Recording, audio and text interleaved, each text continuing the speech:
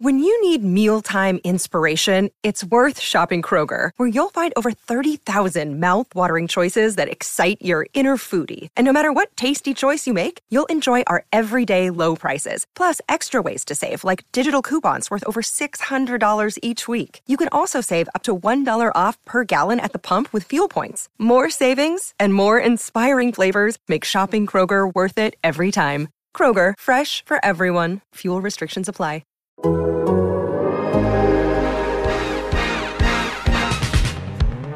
Hear that podcast growling, mean and angry. Hear that co-host shouting, it's Dana and Jay.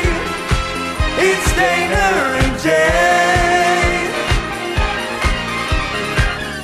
All right, welcome to the latest edition of Hear That Podcast. Growling, Paul Dehner Jr. and Jay Morrison of The Athletic are here with you on a very eventful Tuesday. Jay, you just restored power because in true Hamilton form, yes, there's some work being done. There is. They're changing out the telephone pole that holds up the transformer right near my house. So right before we went live, I lost power and therefore Wi-Fi. So yes, very all's good now. I don't know if it's going to stay on, but an eventful Tuesday and a special Tuesday. I have props today. You have props? It's somebody's birthday. Happy birthday to Paul. That is a birthday card. You're holding up a birthday card that clearly was given to somebody else in your house. If you open it up, does it say, is that like Taveda or somebody? No, it's not. It's not used yet. This was I had some friends that had a 40th birthday party and a 50th birthday party Saturday. And my wife bought a bunch of cards that were options, and that card didn't make the cut. So you get it. Some extra. You know what? It's those things that really make you feel loved. It is. That leftover card. Hey, thank you. Happy birthday is a nice thing to hear. I appreciate it. Yeah, it's a fun day. It's an exciting day. But more than that, I have never been more excited for our Arby's segment that we're going to have at the end of this show because I have a whopper of a story from New Orleans that I am very excited to tell.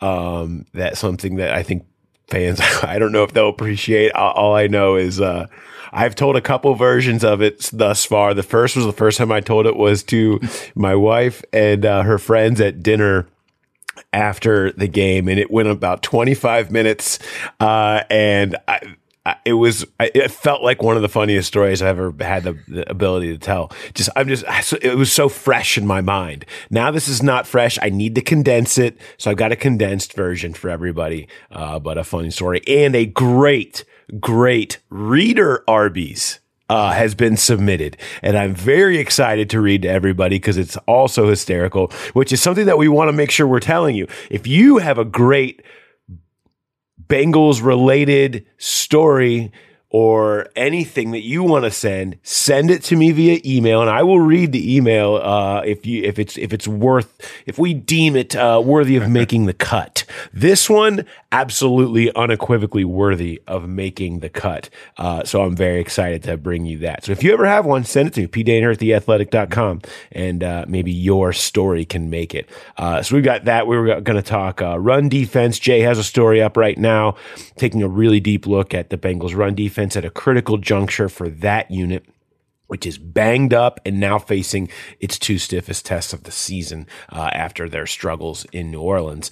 We're going to talk a little bit more about the shotgun under center thing.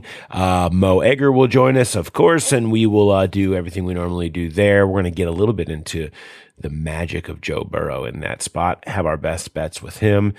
Yes, Arby's. We will have run passer boots. Thanks to everybody that's watching on the stream right now. Good to have you with us.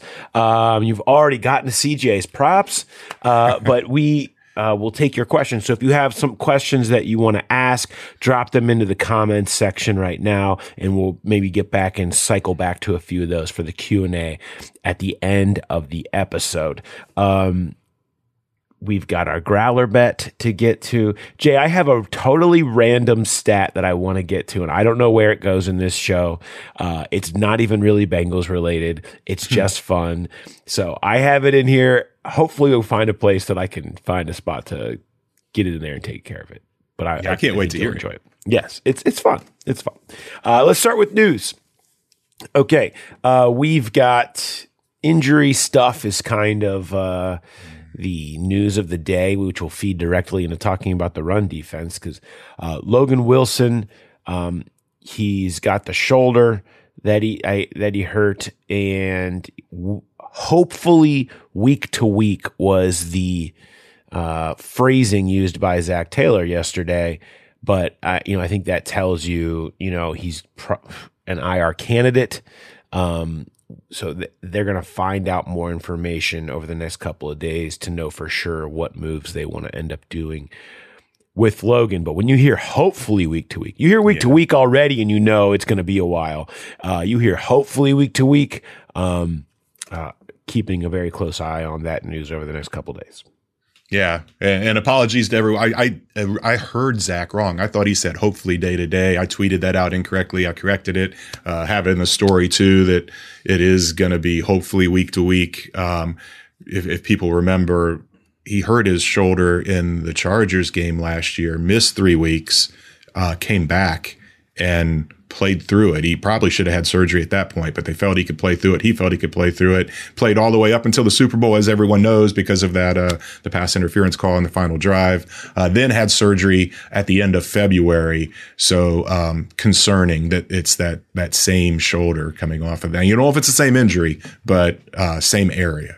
Yeah, we don't know that. And so, but obviously, if you hear that a surgery is opted for, that would wipe him out for the year. That's a long recovery time. It took him all the way until camp to come back. We saw Logan in the locker room yesterday. He didn't want to talk about it. Went to the locker room or the training room, excuse me. And so we'll be keeping a close eye on that. But a big deal. Logan's been playing his tail off and been great this year, and such a huge part of their versatility offensively and everything they're doing right up the middle. He's the backer that's out there every single down. You'll see Jermaine Pratt obviously continue an increased role for Akeem Davis-Gaither. It was that Joe Bocci is still sitting here on. He can be activated at any point. Probably could come back into the rotation. They have Clay Johnston and Marcus Bailey also. They did a really nice job last year filling in at linebacker when a lot of injuries happened there last year. But Logan is such a different player. I mean, he just can do some things that nobody else in that room can. But they have done a nice job of filling in his absence in the past. Yeah, I thought Bocci was playing really well last year because he was the one that was getting a lot of the snaps when Wilson went down because Davis-Gaither was out for the year with an injury around mid-season. So Marcus Bailey has always been this enticing prospect. He's just never gotten on the field and gotten a long chance to play. So it'd be interesting to see if he gets some run.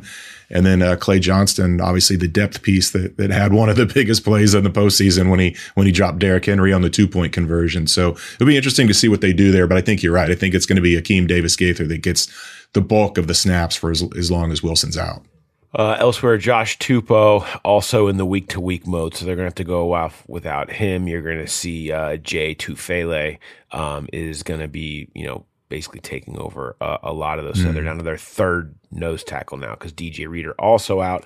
Jay, you pointed out and asked Zach Taylor yesterday about, look, Reader is working his way back. He's on the rehab field last week. He was actually at the game on the sideline. And, that it doesn't mean he's going to be back soon. And, Zach sort of said, look, it's a matter of time improving, but you're still going to have a little bit of a ways to go with Reader. So when that is, sometime next month, I would think, just depending on how quickly he's able to come back. Obviously, they need him back. Yeah, officially eligible for the Monday night game against Cleveland next week, but that might be a bit of a stretch to have him work his way back in that first week after coming off of IR, assuming he's even ready to come off of IR. But it is positive to see the steps he's taken, showing up on the rehab field, being on the sideline. The reason that's such a big deal is, the Miami game, he was in a booth. He didn't even travel to the Baltimore game. They just don't want guys that don't have great mobility on the sideline, because you never know. There could be a play that runs over there, and you don't want to have a further injury occur. But seeing him on the sideline was a positive, that he does have better mobility. And the players talked about how much of a lift that he gave them, both X and O wise, and just being there and supporting them, and kind of firing them up for that big stop at the end of the game. Jeff Gunter had the dislocated knee in pregame. And so not great week to week, more on him. So guys that are going to be lost for chunks here, get to the bye week is what on a lot of these guys it feels like, right? 3 weeks bye, and then see where you stand after that on a lot of these pieces. And again, they hope that to be the case, maybe with Logan Wilson. All right. T. Higgins came out of the game pretty well. With the ankle, so was able to play through it, and now it's just a matter of kind of keeping him light on his feet during the week a little bit, and keep getting that better and better. But the fact that came through it okay, good news. Let's go topic one here, and that's the Bengals run defense. It did not go well against New Orleans in that first half. 164 yards. We talked about it in the walkout before halftime, and Baltimore had some success running the ball against them the previous week, and without DJ Reader, you have these splits that are just so apparent. When you don't have DJ Reader, they're just a very different run defense. And now here comes one of the most critical junctures of the season for that group. Atlanta and Cleveland do not hide the way they win, the way they plan on winning. It is by running the ball, being effective running the ball, and just breaking teams down on the ground. Well, here you go. 2 weeks back to back, a lot of pressure on a really beat up run defense. Yeah, I mean, it's actually, they're in the middle of an incredible 4-game stretch, right? Because it's Atlanta, number 1 rushing DVOA, New Orleans, who they played last week, number 2, Baltimore, number 3, Cleveland, number 4. This is unreal, and Dallas, number 6, who they had in week 2. So it is going to be a huge test. The thing is, what's going to be interesting is Atlanta is they are great run offense and run defense, and they are terrible pass defense, pass offense. So you could see this being a game where even if the Bengals struggle to stop that Atlanta running game, maybe the offense and what it's found now can pick them up a little bit and make this a game where they just outscore them. But it is a concern. And this is Atlanta is missing Cordell Patterson, their best running back, on IR. So he's not going to be able to play this week, but they have not missed a beat with him out the last 2 weeks. They are just finding ways to slam the ball in there. Marcus Mariota on the RPOs, pulling it and taking off and running. He had 2 running touchdowns last week, only threw it 14 times. It's going to be a big test. And the issue that Lou Anarumo talked about with us yesterday, the missed tackles were such a big part of that. It's not something that's been a problem for this team. They're still in pretty good shape with the overall numbers there, but they're going to have to get whoever's running the ball for the Falcons on the ground. They can't be missing 8 tackles for 80 yards like they did against the Saints. Yeah, that was the uncharacteristic nature of the Saints game. Let's bring in Lou Anarumo with us yesterday, talking a little bit about the state of the run defense. Your front 7, however, seemed like yesterday, first, second half, run defense just looked a lot different. What was the difference for you? Really just 3 plays in succession. 3 plays accounted for 100 yards. So you had a 44-yard jet sweep. We're in man-to-man, and we missed about 4 tackles. Then we had a 31-yard run where we misfit on the Wildcat thing, and then a 24-yard run where Kamara got the B gap. Jermaine was in great shape and kind of got torqued out of there. So, again, you account half their run game on 3 plays, so can't let that happen. Did you just tell them to kind of, there's just an emphasis at halftime to be more gap sound on the jet? No, we were gap sound. Yeah. We just got to make tackles. We missed 8 tackles. We've been missing 4 or 5 all year, so we missed 8 for 80-something yards. So we were like 4. We were averaging 4 for 30, and we doubled that. So we can't do that against good players. Every Monday you sit in here and talk about you don't want to talk about yards. It's just points. But 228, even if 3 of them does that get under your skin? Much. Oh yeah, absolutely. I looked up at halftime. I think they had 160 or something. I was, we finished 4th or 5th in the league last year in run defense, and we started off on a good trend this year. And that's unacceptable. The guys know that. They know that. But again, you lose pieces and you don't fit it exactly right, it's not going to look the same. So we got to make sure we get back to who we are. All right, let's take a second and switch gears here and hear from a sponsor. Looking for an assist with your credit card but can't get a hold of anyone? Luckily, with 24/7 U.S.-based live customer service from Discover, everyone has the option to talk to a real person anytime, day or night. Yep, you heard that right. You can talk to a real human in customer service at any time. Sounds like a real game changer if you ask us. Make the right call and get the service you deserve with Discover. Limitations apply. See terms at discover.com/creditcard. That's about DJ Reader was where that question went next. And he says, look, so much of it. I mean, that it's unbelievable. And you hear that from everybody. I think it feels like Zach Taylor was talked about when you talked to him about Reader earlier, said, I don't remember the exact quote, but it was just, he's just an impossible guy. He's irreplaceable. What he's doing. Yeah. The one of the premier defensive tackles in this league. They sounded like 2 guys who just watched a bunch of tape bemoaning that DJ Reader wasn't there. It was like when you listen to both of them talk about missing DJ Reader, it's like they've been sitting around all day like, God, do we miss DJ Reader? Yes. Because, it was the Saints hit them on the edge a little bit, the jet sweep, and then the Taysom Hill run around the end that he talked about, the 31-yarder. Those are not plays that DJ Reader is going to make, but DJ Reader swallowing up 2, maybe 3 blockers, that changes. That frees other guys up to make those plays. That's where he's so valuable, not just in what he can do, but the attention he garners. And I thought Josh Tupou was playing really well in his stead. So it's now you're down to the 3rd string and Jay Tufele, and he had a big play in that game. It was his Bengals debut. They claimed him off waivers on Labor Day weekend, and that was the first time he got in and played.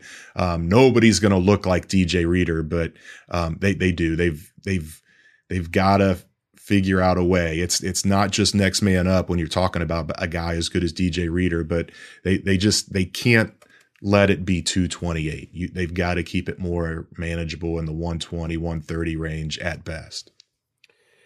They do. And now, like you mentioned, you're down to 2 guys that were cut by teams. Jay Tufele, Tyler Shelvin, right? These are the guys at that nose tackle position. So you see a little bit more emphasis come to Zach Carter and BJ Hill, who BJ Hill hardly coming off the field, and BJ Hill had a great game, but just that powerful run stopping nose tackle now is gone, and you're deep into the roster, and it just changes things.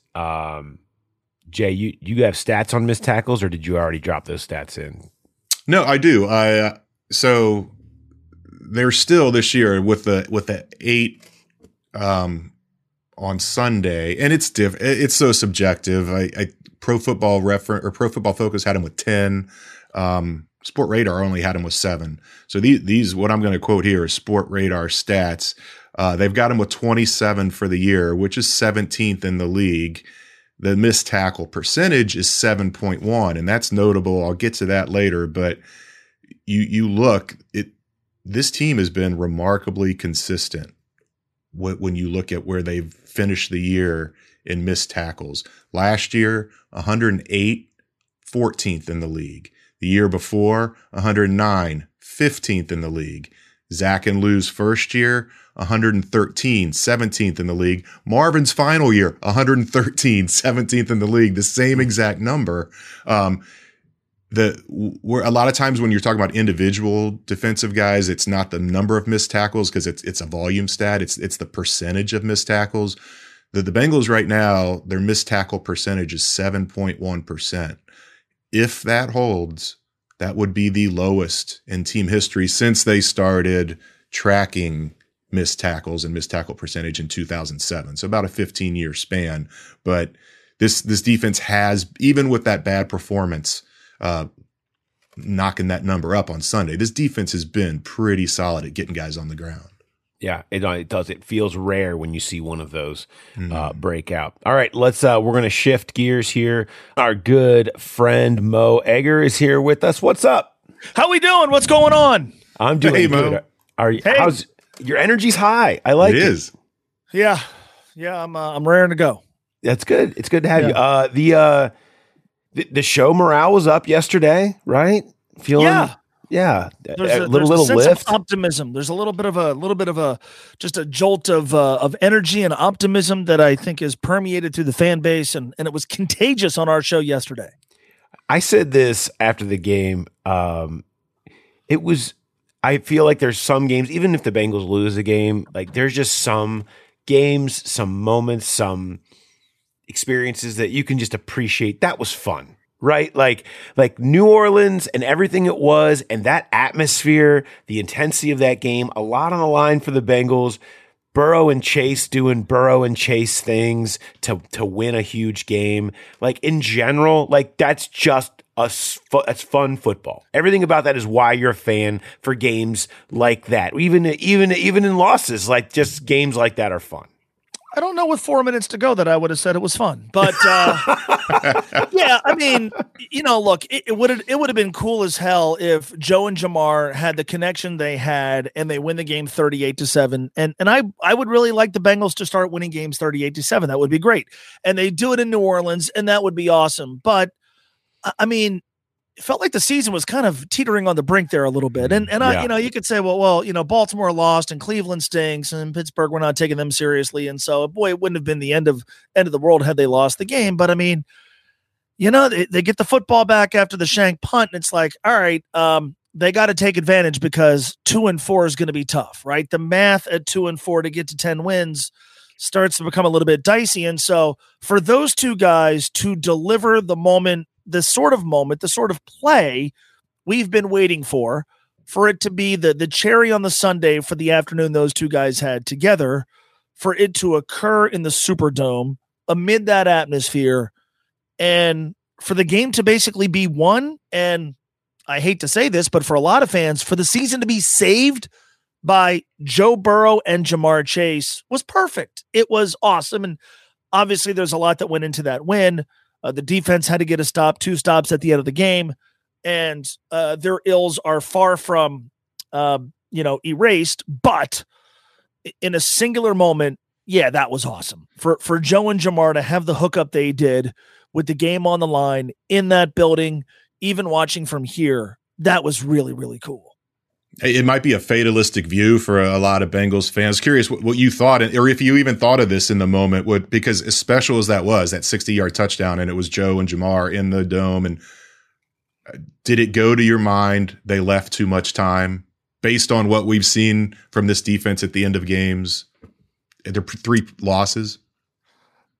Well, so that came up, and my buddy I was watching the game with said something to that effect. And I said, do you know who's playing quarterback for them? And that's so mean. That is so mean of me. That is so wrong. No, it did. I mean, yeah, it's a little bit different than Lamar Jackson, right? I mean, nothing against Andy. Everybody likes Andy. I feel like now when we talk about Andy Dalton, you can't be too nice and you can't be too mean. So you have to kind of walk the tightrope. I did feel like maybe not they left. I hate they left too much time, because that would suggest that Jamar should have gone down at the 1 yard line. Right. So we can see more shovel passes. No. We don't want to do that, but yeah, sure. It crossed my mind.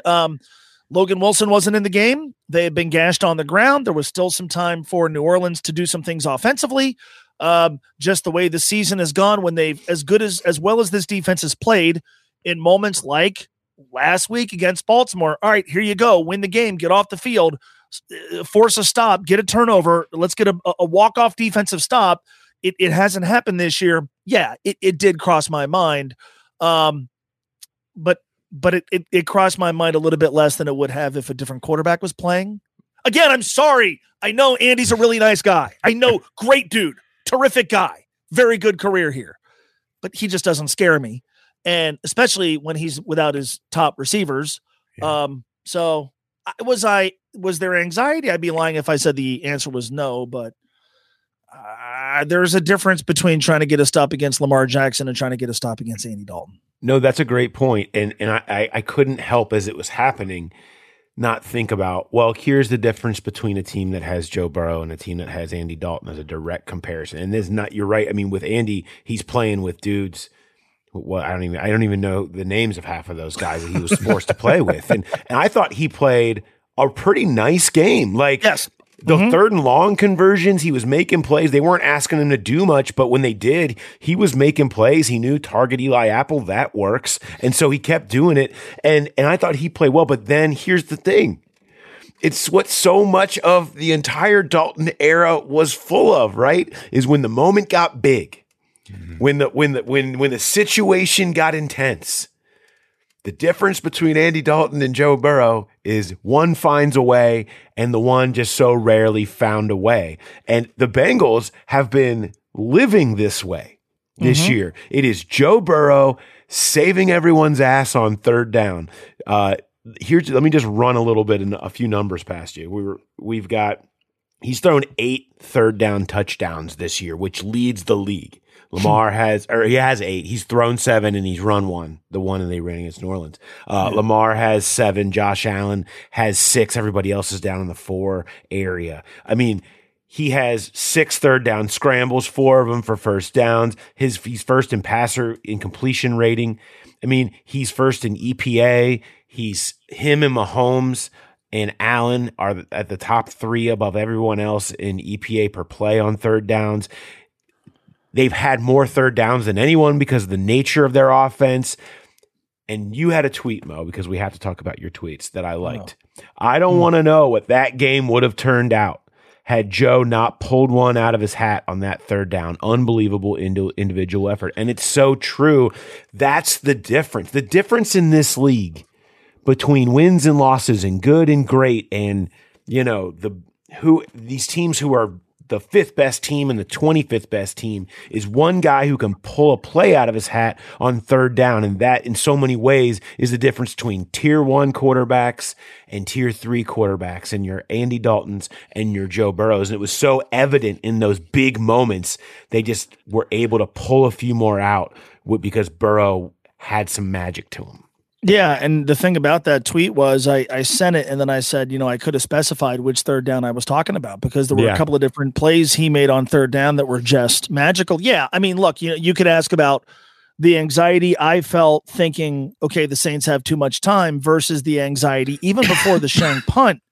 If you're a Saints fan, you're up 2, you're about to punt the football away to Joe Burrow. There's not a fan base maybe in the league who knows more about what Joe Burrow is capable of. So, again, was I anxious? Sure. Was I as anxious as a Saints fan was? And again, the Bengals needed a field goal. So you're like, all right, well, Joe Burrow can drive him into field goal range and McPherson can make a long kick and then we're going to be trailing again. But yeah, I mean, I thought on Sunday night about Joe on third down, how we obsess so much in 2020 and we had so much time to fill talking about the draft. And it started with obviously the whole, well, is Joe going to want to actually play for the Bengals? Is he going to pull an Eli? And that was absurd. And then when we got done with that, it was, well, let's pick apart the tape. Does he have the requisite arm strength? Let's nitpick it. And I go, and all that stuff is fair game. All that, the measurables matter. Then the hand size thing. Okay, cool. But you really sometimes can't quantify magic. And that flies in the face of a lot of analytical thought, and I get it. But 3rd and 19 or whatever it was, third down, and he's dead to rights, and he runs for a 19-yard touchdown. They don't do that drill at the combine. And I think it was 3rd and 4 where he makes the play and extends it. It looks like he's going to be sacked 2 different times deep in his own end, and he completes a pass, I think, to Tyler Boyd, and they gain 10 yards, and it extends a drive that they ultimately kick a field goal on that they badly needed. Who knows what happens if he gets sacked and they have to punt the football away. I can't read about his probability of making those sort of plays on a spreadsheet or in a scouting report. And that, to me, that's why you drafted Joe Burrow, right? There is a piece, and I do not know the author. Dan Horde has referenced this on a couple of different occasions where it's one of these like QB gurus, draft dorks, where they talk about his arm strength and all the measurables. And then he's like, but you know what? This dude from LSU has something that you can't quantify. Can't quantify magic. And again, it sounds hokey, but then you watch that game on Sunday, he pulled a couple of plays out of his hat that may have saved the season. That's why you took him number 1 overall. That's why you're going to pay him $500 million. And that's why I feel good about this team moving forward, despite the injuries to the defense, despite what they weren't able to do against the run. If these games are going to be close, and most of them will be, and I get that sort of QB play, take my chances. So yeah, that was exhilarating on Sunday. I mean, you talk about what you can't quantify, just poise and intelligence, and those 3rd down plays that you mentioned were incredible. But the one that I think gets lost is on that drive after the 3rd and 4 incredible scramble. He gets sacked 2 times in a row. It's 3rd and 27. A lot of guys would panic there and try to get it. Instead, he makes the smart pass to Jamar Chase for a 7-yard gain. And yeah, we've seen Evan McPherson make 59-yard field goals before, but 52 is a whole lot different than 59. They had to get points on that drive, and it's just for a young guy, for a young quarterback, he's not young, but 3rd year, I just thought that was a really smart play with a lot of poise to just make it a more manageable field goal and kind of extend the game.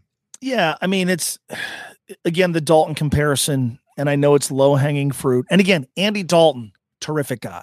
Have I mentioned that? Wonderful human being. Yes. He is, but on the radio, at times when Andy was the quarterback, we would do this thing where it was, oh boy, because it always felt like when there were these moments where it just sort of felt like that was what Andy would, oh boy.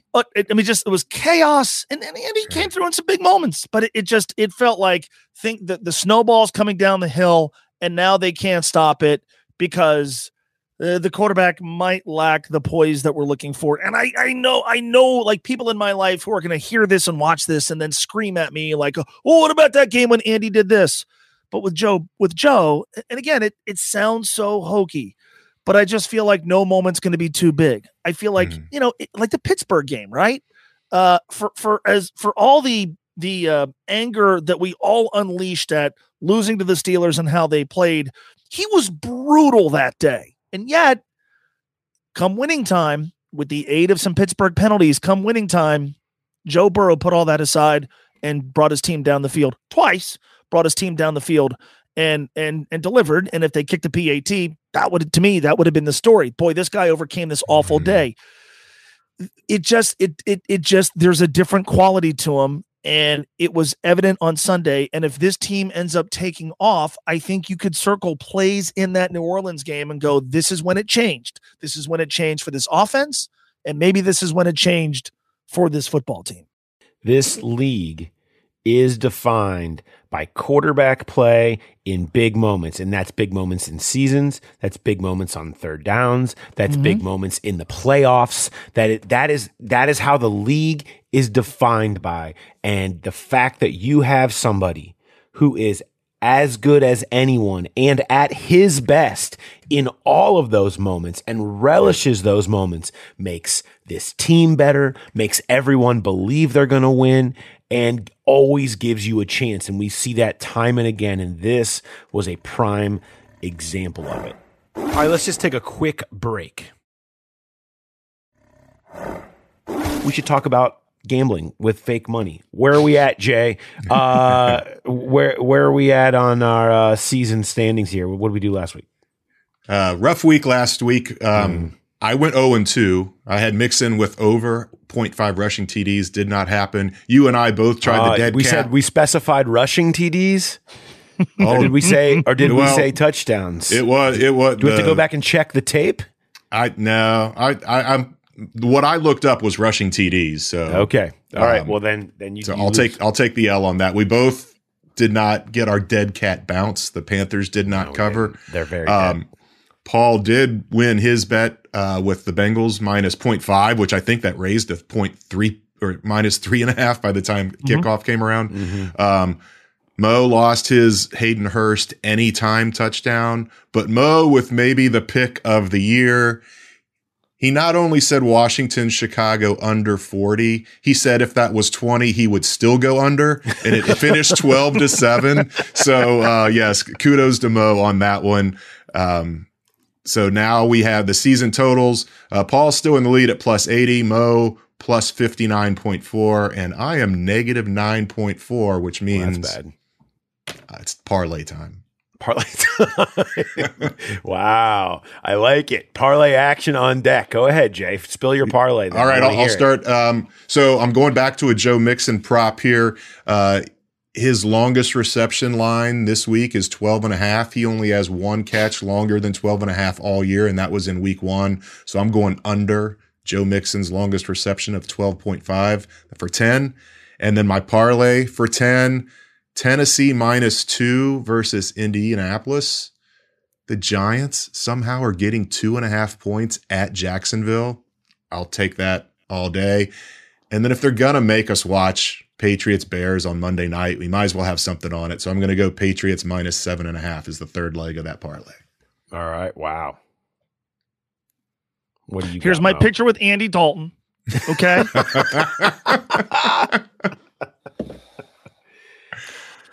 Here, side story. I ran into JJ to his wife Jordan on Saturday in New Orleans, and was telling, make sure I told times. We know what I hear most about how much people appreciate Andy since he's not been here anymore for what he did here, as what he did off the field, and how much that really meant, and how much that still lives on here. I made sure that as many people tell me that she knew that. So I'll also, if I see her again at some point down the line, maybe give me that photo, and I'll make sure. Right there, there's me and Andy, hanging at the radio station. There you go. Okay, sorry. He looks as scared of me there as he did in the final drive on Sunday. So we're all like happy about the Bengals and they're doing great in the offense. Now here we go. This is how this league works, right? We're all getting excited, but they're laying nearly a touchdown at home against a team that has covered every game this season that could expose a problem. The Bengals defense is banged up. They're banged up on the interior. They did not do very well against the run. I don't like doing this. I think the Bengals are going to win the game. 6.5 points to an Atlanta team that can shorten the game, that can run the ball pretty effectively. Marcus Mariota, I'm certainly no fan of his. In fact, I hope this is Marcus Mariota's last game as the quarterback of the Falcons, because I want Des Ridder to play.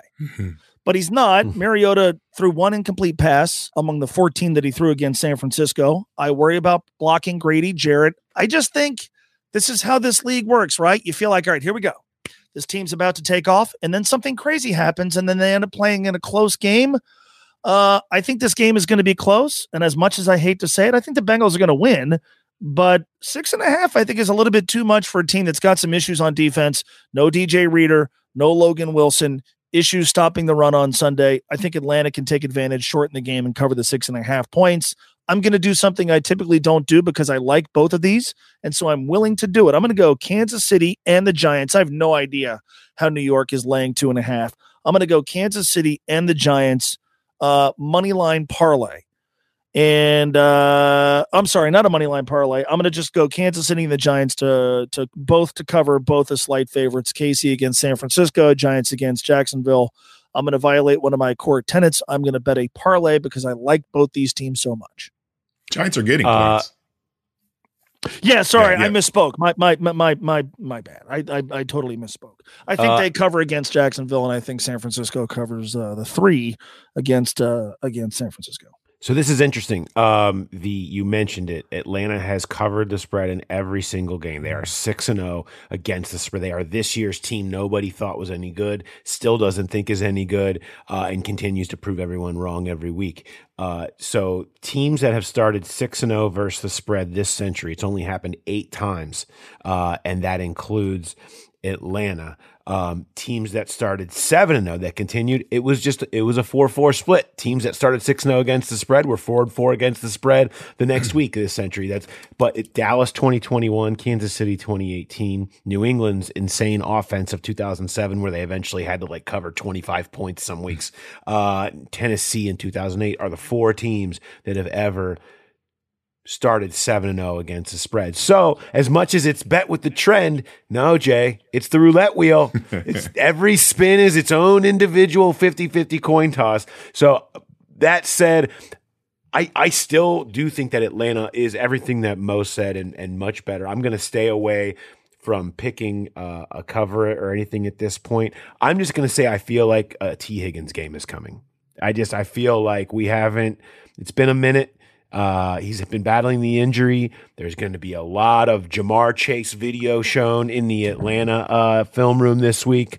So I don't know what the number is. I'm taking T. Higgins over yardage on Sunday against Atlanta. I don't even know what the number is. I don't care what the number is. If it's 100, I think he gets a 100-yard game. I think he has a big day against Atlanta. Also, Browns getting 6 at Baltimore.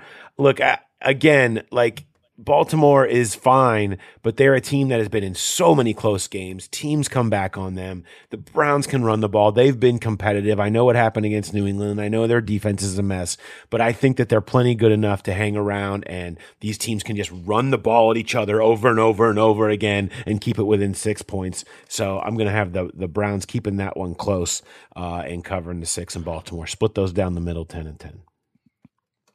Sounds all good. Right. There we go. All right. I appreciate it. Thanks to Mo for joining us. I will see you this afternoon, Mo, 3 to 4 at the Moorline Lager House, and it should be a fun hour. I'm trying to find my picture of me and AJ McCarron's wife. While you do that, we'll leave. Plenty of people have Googled AJ McCarron's wife. We don't need to add it to the internet. Okay. We'll just move on. Is that why AJ McCarron blocked me? This whole situation is probably why AJ McCarron blocked you. Goodbye. See ya. All right, great having Mo join us. We talked a little bit about some of those third down numbers there, and it is astounding how good Burrow has been on third down, and I think them sort of discovering some stuff with the shotgun stuff versus under center that we talked so much on the walkout can be a big part of this offense really finding itself by putting themselves in better third down situations, right? I mean, it's so much of this is been about, okay, Burrow's saving you and playing so great on third down. Imagine if he was in even more advantageous situations and you weren't dead last in the NFL in first down DVOA, if you weren't constantly putting yourselves behind the chains. What can that look like? What can those lines and stat lines and game highlights look like if you do that better? Like Sunday. Yeah. Like Sunday. And I think that's kind of the whole point. Before we go on and take a break, I did want to bring you this because I asked Zach Taylor kind of specifically about the shotgun versus under center game. I wanted to make sure we got to this real quick before just to talk a little bit about the evolution of the offense, because it's an important epilogue to this topic from Sunday that I think is going to be a big deal all year. Here's Zach Taylor yesterday. What's the shift to the shotgun done for you guys offensively that you lean so heavily into that? I think this thing's ever evolving, and we're willing to do whatever it takes to be efficient on offense. And I think yesterday, that was where we turned to increase our first down efficiency. Really, that was what it was. If you look at our third downs, all but 2 are between third and 2 to 4, and that's a great way to live. Your percentages are skyrocket when you're not living in 3rd and 8 to 12 land like we have in previous weeks on early downs. And so. Again, we're willing to be creative and look at any ways in which our offense can continue to evolve. Next week we could be 90% under center. The next week we could be 98% in the gun. It's just we've got those areas of our offense we can utilize, and there's no egos. Whatever it takes to win, depending on the style of defense we're going to face, because that factors into things as well. But I think yesterday we found a pretty good rhythm that we believed in and allowed us to be really efficient and really helped us yesterday. So that's Zach Taylor kind of talking about this whole everything moving to the gun, which they only had 2 plays under center in the game. It was the kneel at the end and a QB sneak. That's it. And again, because you're seeing Joe Mixon 5.6 yards per carry the last 2 weeks, each game 5.6, with these like under center, straight downhill runs that he's finding success with, that really feels like the direction this thing is going, and it sets up so many, even the understanding when to do the quick check downs. Burrow throwing behind the line of scrimmage to the left and the right, averaging 6 yards per attempt on Sunday. Yeah, that's perfect. A 6 yard. That's essentially a 6 yard run. I mean, it's all it is, extension of the run game. If that's there, they give you that, and you get 6, and you're sitting in 2nd and 4. 2nd and 4 is great for shot plays. 2nd and 4 is great for just go ahead and run it again and get it even tighter where you're going to be good. 2nd and 4, you can hit the intermediates. You can do anything. The defense is so off balance. Those plays are so huge to making the line of the game for the quarterback and getting him in rhythm and setting up him more for success, where he can do so many of the magical things that he does in the game, all because of the first down efficiency. It all kind of works together. I think that's what they've found with this. Yeah, they can change it and do other things, but I think it does seem to be something to keep that is going to be part of this offense's identity going forward. Yeah, I mean, I wonder if there's going to be a game where we see him under center more than a handful of times the rest of the way. And I'm trying to remember, because I was thinking, well, what if it's a game where they're killing the clock and they're just running out, kind of like the Jets and the impose your will. When they had that drive with Ryan, I can't remember how much of that was in shotgun or not. I mean, is that a formation where you're just going to slam it in there? Do you want to do that out of the gun? But I agree. The efficiency on first down is driving this, and then what you mentioned earlier, Joe's performance on third down, all those stats. The one that I've got where he ranks on all those, and it's impressive. And then interceptions, he ranks first. He's yet to throw a third down interception. That's just, he's been at his best there, and it's all been coming out of the gun. You're gonna see a lot more of it the rest of the year. And I've got a run passer boot related to that. All right, let's do it. Are you ready? Always. All right. What will happen first? Joe Burrow will throw a TD pass from under center. Bengals will score a special teams touchdown, or this defense, which has not given up a second half touchdown all year, will give up a touchdown in the second half. Yeah, well, I think this is about the pass and the boot, because I think the second half touchdown, I mean, that's going to happen. I mean, the idea that it's remarkable that it's gone on this long, and it's saving them that it's gone on this long, how good they've been in the red zone, particularly in the second half. So I'm going to run. That's going to be the most likely. Under center touchdown pass or special team score. It's crazy that I'm going to say under center, because I do think goal to go, like the play to Hayden Hurst, you get a play action out of that they could throw out of is the likely way. So I'm going to pass on that, and I'll boot special teams. I think they're just hoping that they don't give it to the other team anymore at this point. Yeah, like Trent Taylor did this week. And, correct. And he came back and had a good return after that. But you are starting to see Chris Evans is starting to get some returns, and he hasn't come close to breaking one, but I think the more reps he gets and the better flow he gets in, he could take one back. And you just never know when there's going to be. They've already had a blocked field goal this year. You never know when they're going to block one, but that is so rare. I was just trying to pick 3 things that seem pretty rare. But you're right. If they can hold Atlanta out of the end zone in the second half, that will be the longest streak since 2000. The stats, the parameters that we can go back to don't go beyond 2000. Maybe Stats Inc. can find that for us, but if we get there. But yeah, only 4 other teams have done it 6 games in a row. The Bengals have a chance to be the first to do 7. And that's any 6-game stretch, not the first 6 games of the season. Yes. Only one other team has done the first 6 of a season. Right. Starting the season like that. An incredible run for them. All right. Very excited for this RBC. Want to say, so a couple of things. One, we love the idea that something that has started now. I'm starting to see a few of you guys have sent in saying you really like the RB segment, which is, of course, any related Bengals insights, extras, and stories. So you've been sending a few suggestions or whatever. This is the first long story I've gotten, which is fitting because I figured from New Orleans weekend there's going to be some stories, right? And there are 2. One I will get to in a second. First, I want to read a listener story, and this is directly from the. And I just loved it. Our podcast loves it. It's on brand, so I'm very excited about this. Okay, this email, it comes from, hold on, I had it here. Let's see. Yeah, of course, people telling us about the Arby's bourbon that is out. I got to make sure we reference that, which is also on brand from Carson Wyatt. Carson Wyatt sent this email in, and it reads, hope you're both doing well. Had a great weekend, especially Paul in New Orleans. Anyways, just wanted to reach out to give you all some Arby's content that my dad and I witnessed this weekend. My dad and I went to New Orleans this weekend for the game. We flew out of Dayton on Saturday night and went to Atlanta, where we had about a 2-hour layover. As we're waiting for our flight to board, Ickey Woods came and sat 2 seats down to my dad's left. See, we're off to a good start, aren't we?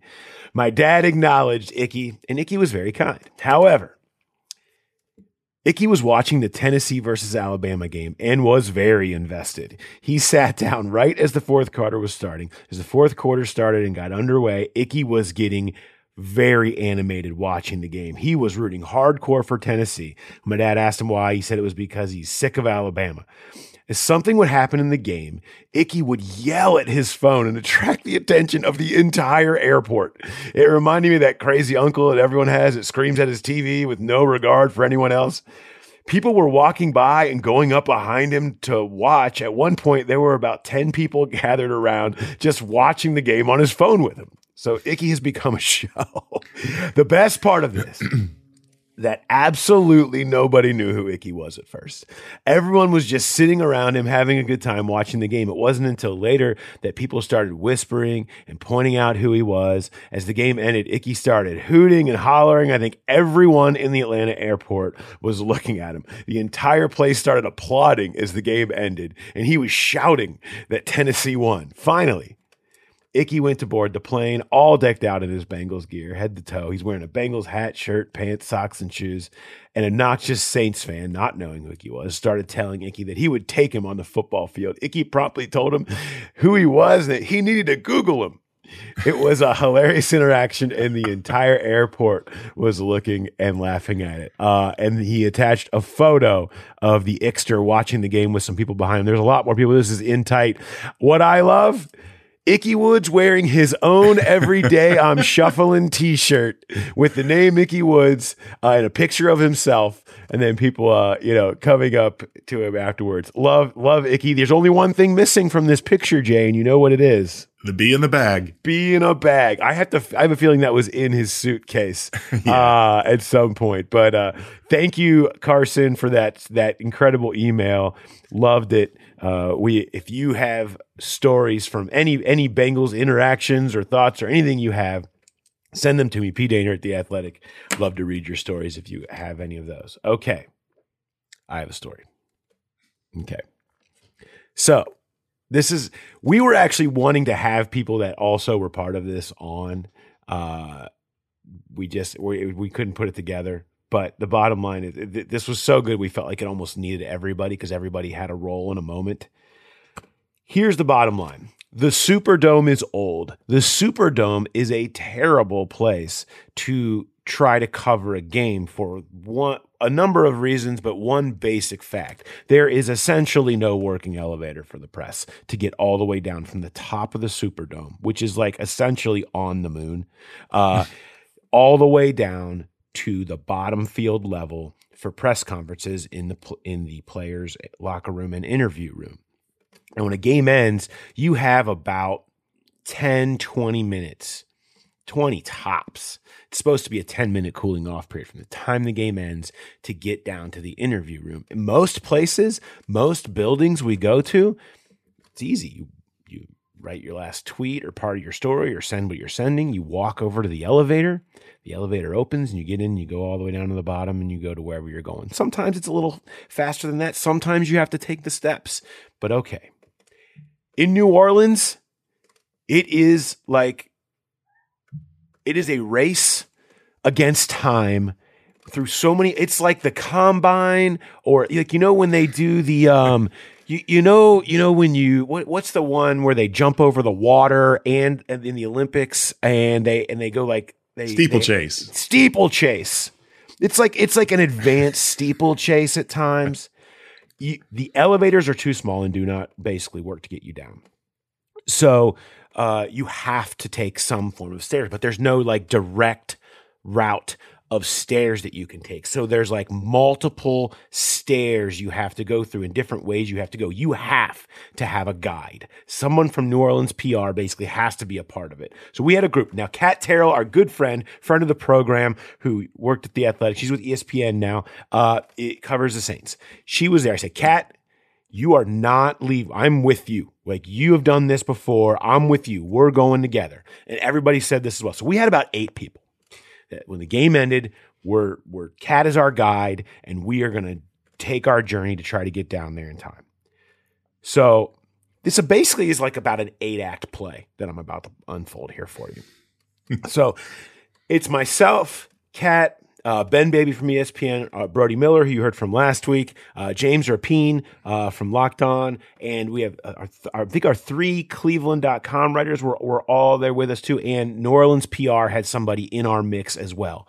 And as soon as we're ready to go, you're sprinting. So it starts. We're running through the press box itself and trying to figure out which one of the couple of ways to go out of the press box we're going to go. That's kind of a direct sprint. Okay, getting your wind going. We're starting. And it turns out we have to go down into the crowd first. We can't go any of the back stairways for whatever we were trying to find. We got to go out. We go out. It is, of course, packed. There are people all in the aisles. We've got to get all the way down this first level into a tunnel to get out onto the concourse, turn around and go back on the concourse. We're trying to get through people, push around people, but everyone's going slow. They're very drunk. It's New Orleans. The game has just ended. And at one point, there was like a big nacho tray with like nacho cheese. I think that someone almost stepped in. It got tossed. So we go and we finally make it around and we're into the concourse. Okay. So at this point, we realize we've lost people. Like I think the Cleveland.comers, we lost some good men in this one. Like it's just we're gone. We got to leave them. We got to keep going. So everyone is sprinting across the concourse. There's people everywhere, and we are going against the grain. So through all these people, and we end up back. Once we get to the spot we want to, we're all still together. But Kat is really far ahead. She's in heels. Like she is rocking this thing in heels the whole time and running. And then it gets into a long hallway type of thing where there's like 3 or 4 different waves of people. I mean, shoulder to shoulder across almost that are all coming the other way against the grain. Well, at one point, one of them sees Ben Baby. People are yelling about Ben Baby. And then they're deciding to push back. So there was some fans that either it was a Saints fan who was angry. There's even a Bengals fan that threw a shoulder and almost knocked Ben over. And then I got hit with an elbow right to the chest. Like there's some Saints fan in a Camara jersey did not like us going against the grain, and we were going very fast. And I think they were startled. And so he just absolutely hit me with an elbow to the chest. I survive. I managed to get down. So now we're back into going up some more steps or down some steps.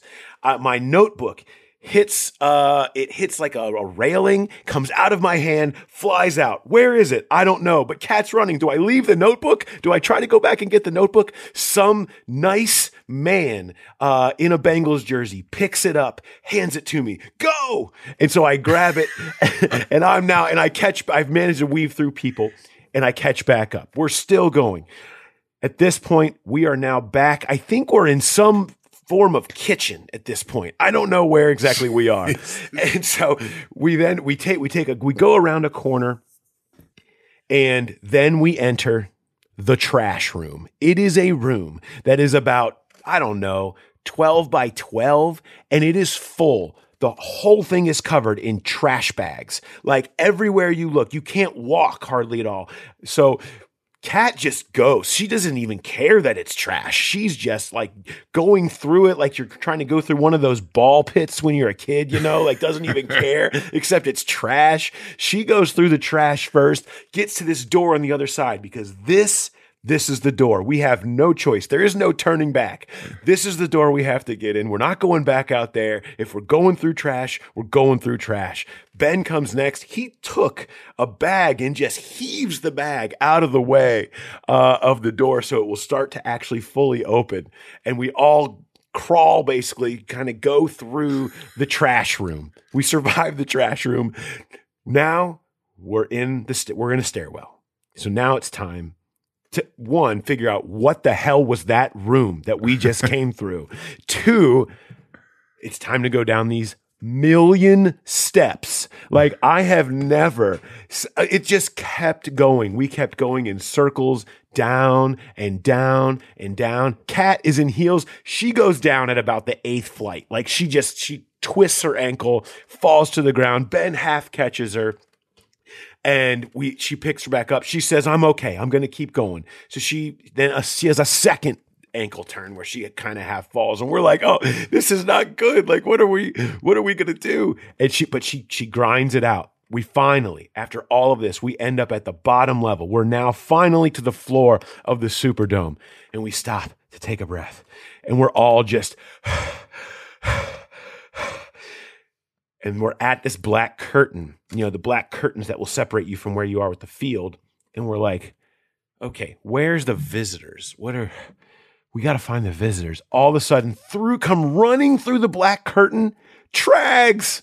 Mike Petraglia was on the field, and he goes, "The locker room's this way." And he starts running. He just came out of nowhere. And so we go, and we're sprinting. Now we're sprinting through the ground level concourse. And there's trucks everywhere, and it's typical post-game madness. And we're weaving through all of these people trying to find it. We finally we see it. Visitors interview room. We get to the visitors interview room, and we all bust into the room, and we're breathing heavy. It is the smallest visitors interview room I've ever seen in my life, and there are 1 million media members in here. And the Superdome, known for how cold they keep it. Everyone is in jackets and like gloves almost. I mean, we all day we were warm. You know what this room was, Jay? Baking hot. A sauna. It was so hot. And so now we're just all trying to adjust to the temperature. We're laughing. And someone's like, finally said, "What was that room of trash?" Like we're just trying to take it all in. Zach Taylor comes in. We actually made it just in time before Zach Taylor came and took the podium. At one point, we were all trying to ask questions that we couldn't even get the words out of our mouths. So the play at the end, what did you, it really felt like that. But that was our journey all the way down from the press box to make it just in the nick of time. And then many didn't. I saw the Cleveland guys later, and then it was like, where did we lose you? I go, I don't know. Very early, very early. I don't know how anybody made it down. Many didn't, but it was, that is the story of our journey to try to make it down for the post-game press conference. The Superdome, man. It's a special place to cover a game. Well, first of all, Kat's covered how many games there? She's got to know better than to wear heels. That makes no sense. She said she had her sneaks in. She was going to bring them, but she didn't. And then I said, you got to have like post game sneaks ready to go just for the run, even if you're carrying your heels the rest of the way. But credit her. I haven't gotten a full update. We'll have to get a full update on how her ankle's doing. I imagine there might have been some swelling the next day. Yeah. And I wasn't there. I covered the game from home, and I had no idea what you guys were going through, and I was I was like, why? They tweeted out the link to Zach's post-game press conference, but it never came on. it finally came on for the very last question. Why in the world are they not airing this? And that must have been the same thing. The Bengals.com people must have been wading through trash and going through everything you guys were to get down there. It's just ridiculous that an NFL team, I know it's an old place, but they've got to find ways to make that more easier access for the media to get down there. I mean, they haven't never going to happen. They haven't had a Super Bowl in a long time, despite it being the greatest place to hold a Super Bowl. But that's a whole other story for another day. This story was the one that I had today, and I'm just happy that I had the honor to spill it to the general public. I'm just proud of everybody that was on board. We all played our part. We all had our moments. And I'm just happy to say I was a part of it. Shout out to Kat and Ben and Brody and James and even those strong ones from Cleveland that we left behind, that fell to the ground out there those days. It was a fun one. And, I'm happy we have the story for it. I don't want to do it again. All right. On that note, let's get to wrapping this thing up. Some questions here that we have that I wanted to get through. I want to point out, this isn't a question, it's a comment, but hey, if you're going to say something nice here, I'm going to appreciate it. From K99KRIG, Paul, you are a missed extra point in week 1 away from a perfect schedule prediction so far. Aha.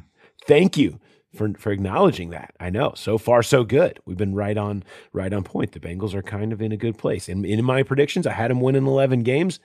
I also had them losing at Pittsburgh before I knew how bad they were actually going to be this year. So really right on pace to probably win 11 games might be where they still are at this point.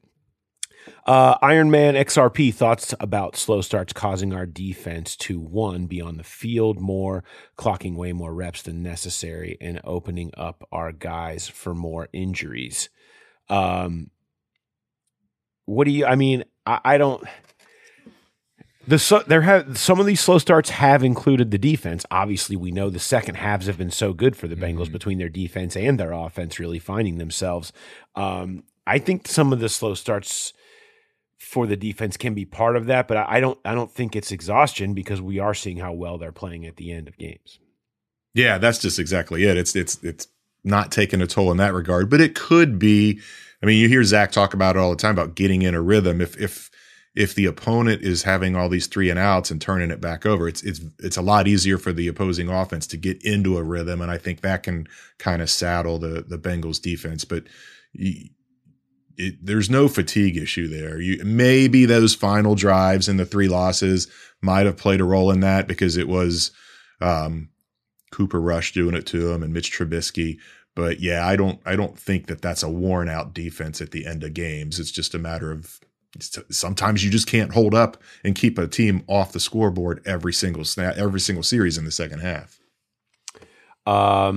Let's go. Next question here from Tina Hale. My question is, do you believe that this game was Joe Burrow calling the plays over Zach Taylor? And do you believe the wins we have is because Joe is calling his own plays over Zach Taylor? No. Joe is not calling his own plays over Zach. I mean, Joe has full right. They give him full right to check out of any plays. I mean, the plays they give him have 2 or 3 options to them. One thing that was mentioned was that they did call a lot more runs, but Joe was seeing the obvious soft zones that they were able to throw underneath and get more out, and checked out of a lot of those to get to the runs. But that's a part. Those are baked into. Those are RPOs partially. Those are baked into play calls, things like that. So this was no different. This was them all having a game plan and executing it, and really being more efficient on the early downs certainly was part of it. Let's see. From Eric, Evan McPherson appreciation post. Lost in the last stand of the D and breakout. Shooter casually booted a 52-yard field goal that forced the Saints to be aggressive to score at the end of the game. Yeah, I mean, he's had a few moments of, what was that this year? And you've wondered a couple of times about some snaps, but when push comes to shove, they still have the dude who is money from 50 plus. And that showed up. And yeah, it is I don't know if anybody's hardly discussed it. That's just it. It's almost assumed that he's going to go out there and 52 right down the gut. No problem. 7 straight from plus 50 yards. It's just unreal how consistent he is. You look at some of his misses, and they've been the shorter ones, the extra point, obviously, with the bad snap. It's you take him for granted at this point. And that was a gotta have it one, because that, like I said earlier, that extended the game. It's a much different game if they don't trim that lead there. Okay. I said I was going to find a place for this, and this is where I'm finding a place for this. So Tom Pelissero had a tweet, and it was about how close so many of these games have been this year. The average margin of victory has been incredible. It's at 8.9, which is the lowest that they've seen in ages. I'm going to read the tweet here for you just so you can have it officially from Tom. One stat, NFL owners were here at today's fall meetings. Average margin of victory this season is 8.9 points, on pace to shatter the Super Bowl era record of 10.2.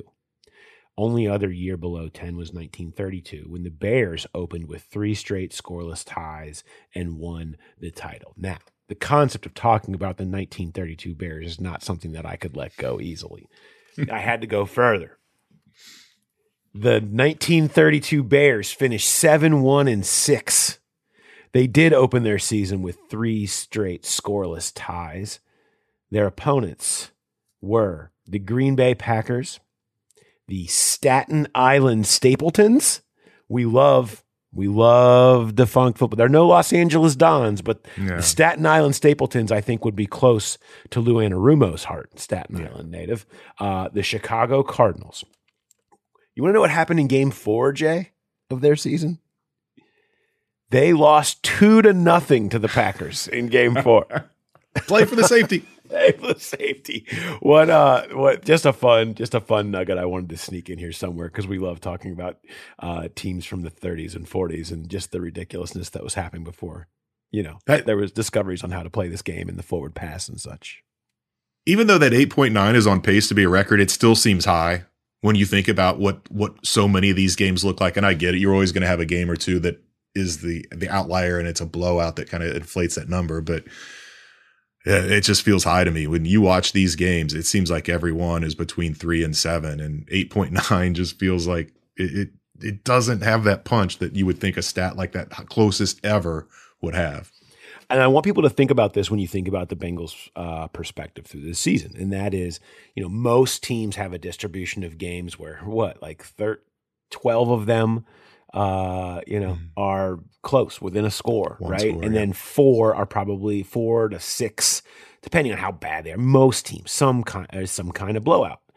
And are you getting blown out? Or are you not getting blown out on those other games? How many of those the Bengals don't get blown out.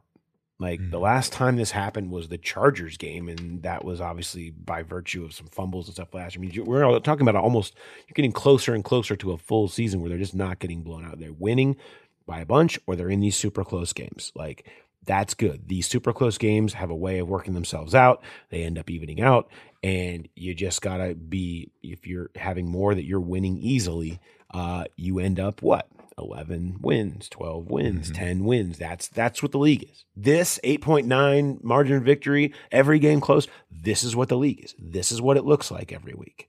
These games are close. Win as many of those as you can. And then when you do have a chance where games aren't close, be on top of those. And I think it's important to keep that perspective when you think about what the Bengals season structure has looked like to this point, that 3-3, 2 blowout wins, 4 close games. That's a good way to be, even though you'd rather not be 3-3. And even those wins don't feel like blowout wins. The Jets game and the Dolphins game were both a lot closer than what that final score would indicate. Yeah, but found a way to get some space at the end. All right, let's wrap this up. Wrapping up the Bengals growler bet from last week, which was Taysom Hill. Total yards between returns, passing, receiving, rushing.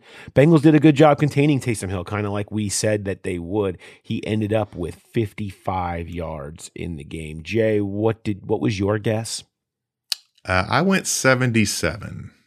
You went 42. Yes. Win for me, finally. Yes. I needed one of those. So I was closer. It's kind of right. It's still middle-ish between where we thought, which I knew was going to be trouble. And it was. Shout out to Trevor Messakar, who filed Sunday at noon to get in just a little bit under the wire. He must a late listen to the podcast, snuck it in, 55. And Paul Grega on Twitter, who was one of the first ones to fire it away. So at the beginning and the end, they got us, Jay. Paul Grega also had 55. Shout out to Craig Turner, 56, so close. Margaret Bingham, 53, so close, but not quite there. So Trevor Mescar, Paul Greger, you are winners. Next time we have a live event at 50 West, come on down or let us know. Give us your names or send a rep, and we will hook you up with some delicious 50 West beer, which Home to Home is out now, or Home Sweet Home, is out now. So make sure you're checking that out. All right. That'll wrap us up, Jay. What an eventful end to the podcast. I'm out of breath. That's a great start to your birthday. I apologize to talking way too much. I spend my birthday the way I spend most of it, just talking too much. All right. Thanks everybody for listening. We'll talk to you on Thursday with the preview. And Jay, you've got your interview set up with Atlanta, correct?